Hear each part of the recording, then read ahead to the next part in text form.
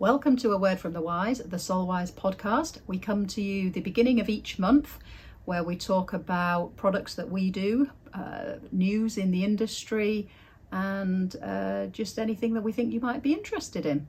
You can hear us on Spotify, Amazon Music, we can be seen on video on YouTube, or just find us wherever you normally get your podcasts from.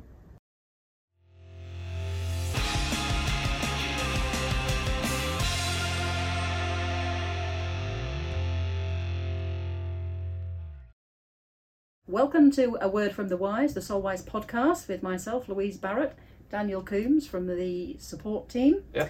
We are going to do essentially an FAQ this time. So I'll ask you some of the questions that you get asked, and then we'll go through that. It's going to be a support themed podcast episode. Exactly. Tales from the support desk, we'll call it. So, what's the most common question you get asked, do you think?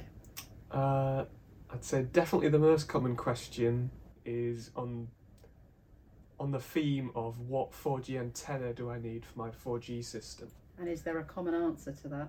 Yeah, the most common answer I'd say is the Pointing X-Pol 1. Right. It's just kind of like a jack of all trades antenna. Yeah, and we're slightly going through a change with that at the moment though, aren't we? Because the 4G version has actually been discontinued today. Yeah. That's it. It's been discontinued a while, however the last one has gone out today and that's it. We have no more left. So what's going to be your answer going forward then, now that we don't have the 4G version? The 5G version, which we've also had for a while and is very, very similar in terms of specs and performance. And price.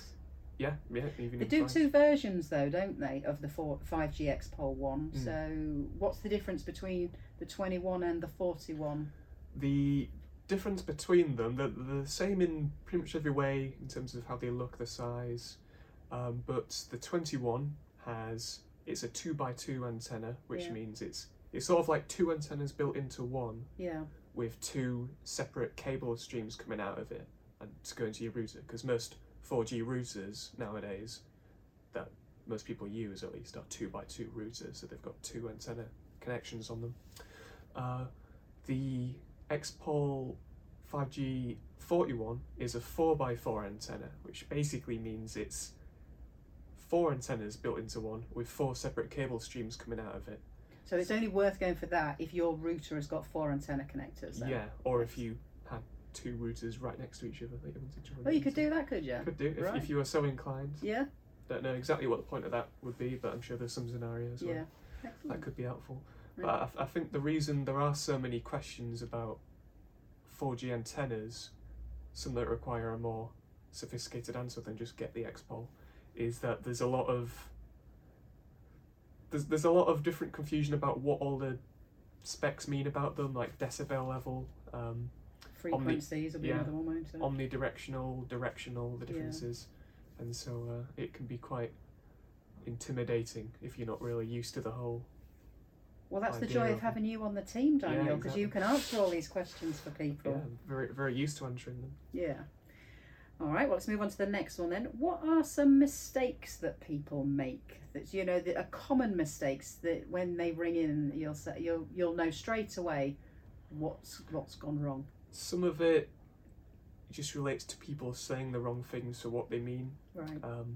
So some people, or a confusion of what the products do, like going back to the 4G antennas we were just discussing, a lot of people think of them as like a mobile signal booster. Yeah. Like they put it up outside and it'll boost the actual mobile signal in the area to make it better for their phones and stuff. Yeah. Which obviously isn't what they do. They're specifically designed to go into something like a router and bring a 4G signal into that. So there's a bit of confusion there. Mobile signal boosters are a thing, but they're a whole separate thing entirely from the 4G antennas we do. We do get asked about mobile signal boosters though, don't we? And I think people are best off, going to the Ofcom site, because so many of them are illegal for use in this country. We did dabble with the idea of selling them before your time. It must have been about 6 or 7 years ago, and they were totally illegal back then. Ofcom have ratified some, so you need to go to the Ofcom site and see which ones you can use in this country. But my recommendation on that question, which is often asked, is go to your mobile phone supplier and ask them, because they will tell you what you can use on their network, and you're better off just buying it from them. They're very expensive though, aren't they? I don't think I've ever seen a decent one any less than about 400 or 500 quid. Yeah, it's a lot of money to spend on something that I've heard doesn't work too well all the time. Yeah, activate Wi-Fi calling and you find that's probably your best bet on your mobile phone. Yeah. So moving on from there, what about things like IP address confusion? Because you see that in the films, they put an IP address up and you it's think, what's usually that? an IP address that would never exist in real life. Exactly right, yeah. So you get confusion with that with well, people? sometimes we do. Obviously, for the most part, IP addresses aren't going to come up for most people, but a lot of the stuff we do, some of the routers and the access points and kits and stuff, they're all configured via a web interface that you access via the IP address of that device. And that tends to intimidate a lot of people because it's a string of numbers with dots in between. It looks very techie and they don't know what to do with it, never seen it before. But normally it's really simple. For most of the things we do that have that, they'll have Wi-Fi as well. And if you just connect your device into the Wi-Fi signal of that device, you then go into your web browser like Google, Chrome or Firefox, Safari, and just type that IP address into the web address bar along the top, and it brings you right through to the web interface where you can go through all the config settings. Yeah. So it's basically just typing in like bbc.com or something like that, .co.uk. So you just put a bunch of decimals. Instead of letters, you're just typing in numbers, and the IP address is the number that you would use in this case. Yeah, so it's kind of like a web address in that particular scenario. Yeah, so that's basically just it. done in a different style. Even, not to get overly confusing, but even a web address really is just an IP address, but in a more easy to remember way. Absolutely, yeah. What about things like power supplies? Do you find people might buy something secondhand and put wrong power supplies in? Sometimes. Do you have that happen? Not normally with regular plug socket power suppliers. People normally have good grips with them, but a lot of the things we do are powered by PoE, which stands for Power over Ethernet. Yeah. Which is it's just a type of power solution used with some devices where, for instance, an outdoor IP camera or outdoor Wi-Fi access point is going to be obviously mounted probably too far away for any regular plug socket to reach. So the best way of getting power to them is via just an Ethernet cable, like a Cat5 cable, Cat6 cable, that you would use to connect it to a network. And PoE is basically a way where you can have it be a power supply at the bottom end, the device at the other end, Ethernet cable going between them, and that brings the power. But PoE, it's a bit more tricky in terms of how much power is meant to go to the unit, because a lot of the stuff we do, like the access points, they operate on, say, 24 volt PoE, whereas most standard PoE power sources, whether that be PoE injectors or PoE switches, they tend to operate on one of the PoE standards of 802.3 AF or AT, which is like 48 volts, 51 volts, so it's too much power. So you sometimes get people who've called up who've blown up their devices basically by plugging them into a PoE switch and sending way too much power up to them.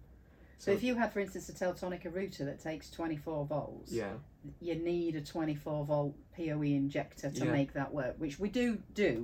Yeah, we do a few. But if someone is not sure, that it might be that they buy something from somewhere else, 48 volts, and just kill it. And it's just a lot of people may perhaps already have a PoE switch set up which they're using with other indoor devices, and then they bought one of ours and they just think, oh well, I'll just add this to the PoE switch. And it doesn't quite work like that all the time.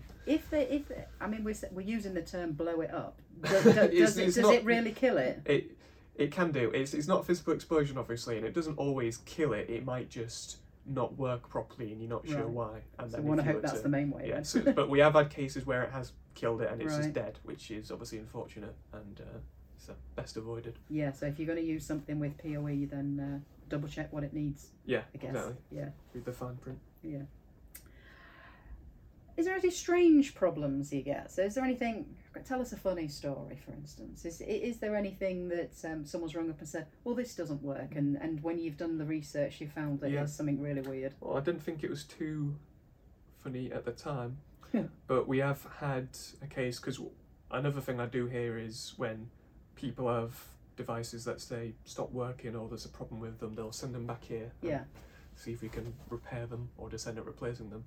And we had someone who had an outdoor Wi-Fi access point that wasn't working, and so I said send it in, and it arrived. Yeah. And I didn't open it up, I opened up the lid where the power supplies go into, and there was a spider's nest there with cobwebs and... Were they big spiders? Not big spiders.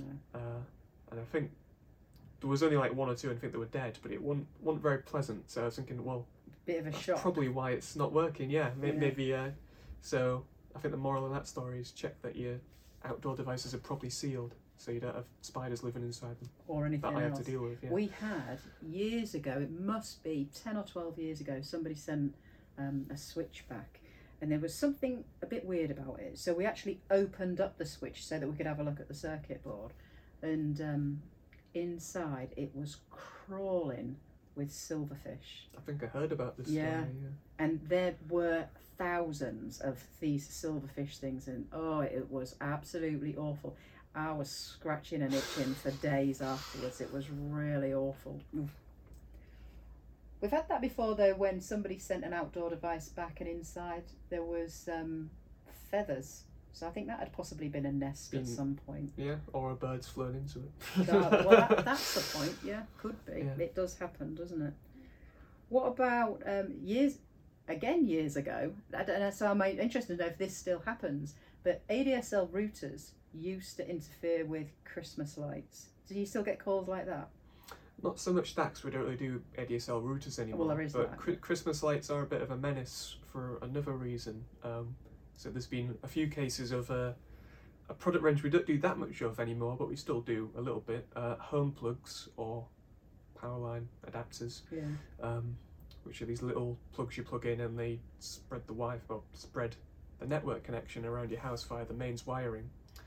And they can be a bit finicky with other stuff being plugged in nearby, and in particular Christmas lights used to crop up as a common problem with them, because the power supplies of Christmas lights tend to be very cheap and very noisy on the wiring. Yeah. And so it used to be that around the start of December, late November every year, there would be a sudden influx of people calling in with problems of, my home plug seems to have slowed down, or they're not talking to each other. And it would always be, have you just put your Christmas decorations up for the year?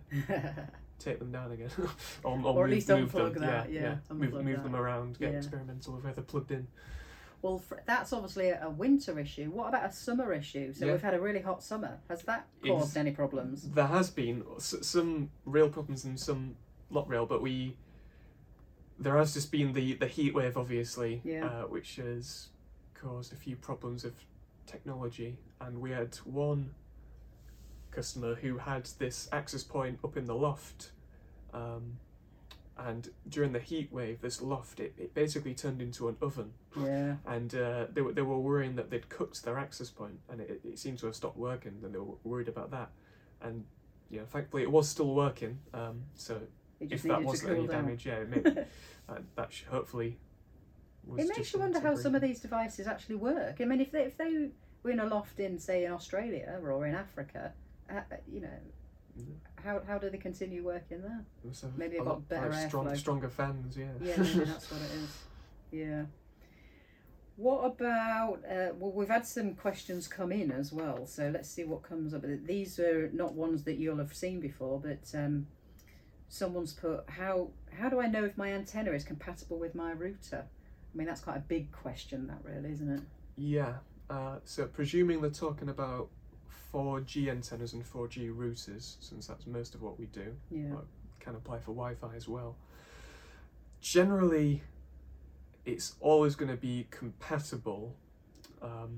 It's just about whether it'll fit in, because it could be, because most antennas, not all antennas, but a lot of antennas come with their own cabling anyways, and obviously that cabling terminates in a connector, and then the router will also have connectors on it.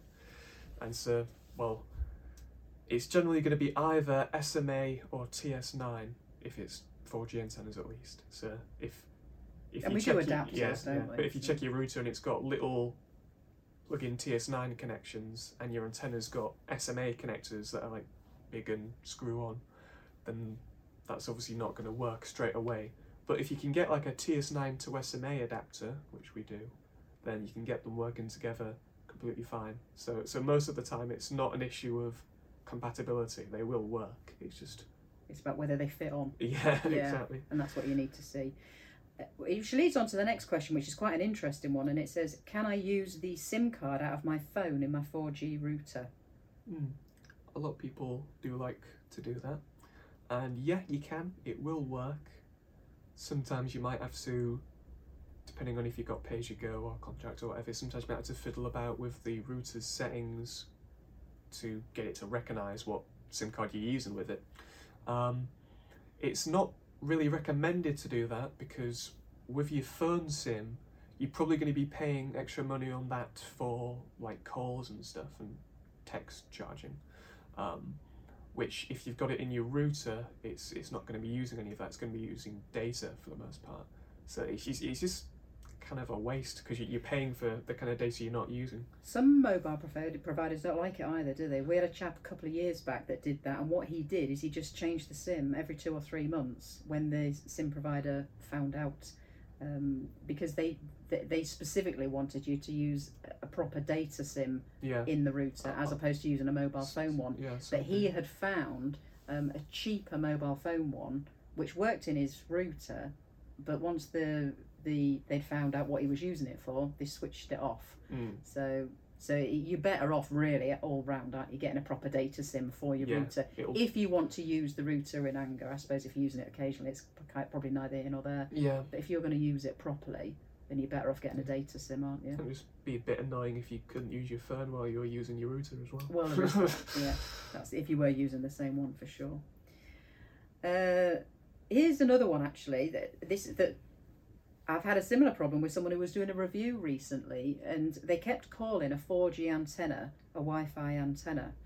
So this question says, what's the difference between a Wi-Fi antenna and a mobile antenna? And what I'd said to this chap is what you have to remember is this is bringing the 4G in, and then the router is providing the Wi-Fi. Yeah. So it is kind of a Wi-Fi mobile setup, but the antenna itself really is a 4G antenna. And it's an interesting question of what's the difference between a 4G and a Wi-Fi antenna, because the real answer to that is there is no difference other than what frequencies it does. Exactly. So a 4G antenna, it's just a term you use to describe an antenna that operates on the common 4G LTE mobile frequencies, which are like 960, 1710 to 2100 megahertz, 2700 megahertz. But the Wi-Fi frequencies, the obviously 2.4 gig, which is 2400 megahertz, and 5 gig, which is 5000 megahertz. You get some 4G antennas that do them as well. So they you call them 4G antennas, but you can also call them Wi-Fi antennas because they do them all. So there's not a that's technology difference for you, Daniel. Yeah. Out to confuse. Exactly, yeah. So that's why we just call them simpler things like 4G antenna and Wi-Fi antenna, even though perhaps they could do both jobs. It's just easier to separate them. Which goes on to, someone said here, they've got a RUT 950 from Teltonica, and I mean this question relates really to any of the routers. Will it work without an antenna? Well, they do come with antennas, don't they? So you could use the ones that come with it. They do come with their little indoor plastic antennas that you just screw in and bend upwards, and they work fine with that. And if you lost them or just didn't want to use them, maybe if it was a particularly tight space or something, you could even use it without them as well. It will still work. It's just going to be significantly weaker in terms of performance, because obviously it's not going to be... The best result is to get an outdoor antenna, isn't it? Always, and then link it into your Teltonica router, and you will see an improvement. Yeah, so you can use it without any antenna at all. It's just not a good idea, really. Yeah, just won't work as well. If you want the best, if you want the optimum result, outdoor antenna, indoor router, sorted. And we do housings if you want to put the router outside as well. Waterproof enclosures for routers to go in. Yeah, and we do those from Pointing and Q Wireless, so there's quite a lot to choose from there. Are there any other questions that you think that people might be interested in hearing the answers to? Not so much questions you get a lot. There is sometimes confusion with, let's say, techie terminology. So, I mean, a word I've been using a lot, which I use loads of times every day, is access point. But most people don't know what an access point is, or they don't know the difference between an access point and a router. Router is another word that gets misused a lot, or a router, as some people. That's Americans for you, they can't speak properly. Well, they sort of pollute English people as well with the incorrect language. But yeah, access points and routers. An access point is, often you would call it like a Wi-Fi hotspot. That's what a lot of people do call it, at least. But that's just a device that it broadcasts a Wi-Fi signal, and you can plug it into something that has a network connection to make it broadcast a proper network signal. But it doesn't do anything particularly intelligent. It's just there for you to pick up on your devices and connect to the internet. Whereas a router, although it will often function as an access point, because pretty much every router nowadays also does its own Wi-Fi, obviously, it does more than that, because a router also controls a network. It uses DHCP to kind of allow things to join it on the network. What does DHCP mean? To simplify it, it's just a way that any device like a phone or a computer can join to the router's network and automatically work within the network. Right. It'll be allowed in by the router. Yeah. And then the router also controls other stuff like firewalls and VPNs and other complicated stuff like that the access point basically doesn't do any of that at all. So. Excellent. Well, I think we should maybe call it a day there. We've probably bored people enough, covered, do you think? That's covered all the common things. Hopefully I get a few less calls now. Well, that remains to be seen, doesn't it? We shall see. Well, to finish off then, what product do you like giving tech support on? Is there a product we've got that you think, this is really good, dead straightforward and easy to answer the questions, and you think is really is a good one to get a call on? I suppose it might be the Teltonica routers nowadays. That over the years they've gotten a lot better in terms of how they work and how their interface works. Yeah. And so for the most part they just set up themselves nowadays. So it's easy to direct people on how to help solve people with, that. Yeah.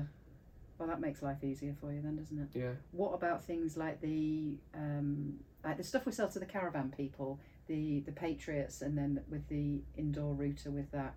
They're quite common, aren't they? Do you get many calls on those? Especially around this time and like the past month or so when it's holiday time, because that's when most people are going to be using them. Yeah. I like them a bit less to get calls on, just because sometimes they can be a bit, or they rely on Wi-Fi, and I find Wi-Fi to be notoriously unreliable.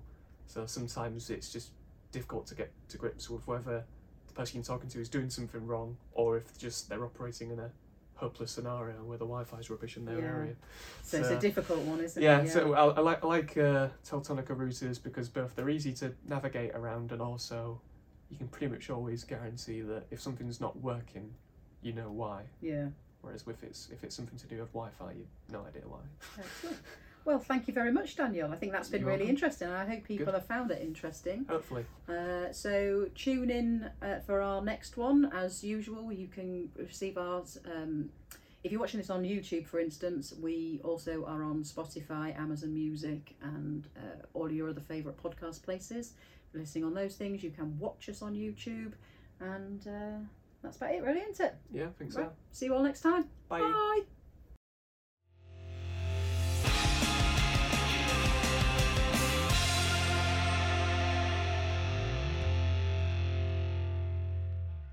Thank you for watching, or thank you for listening, whichever you chose to do. If you normally listen, by all means come and have a look at us over on YouTube if you want to scare yourselves. If not, just find us wherever you get your normal podcasts from. Thank you very much. See you next month.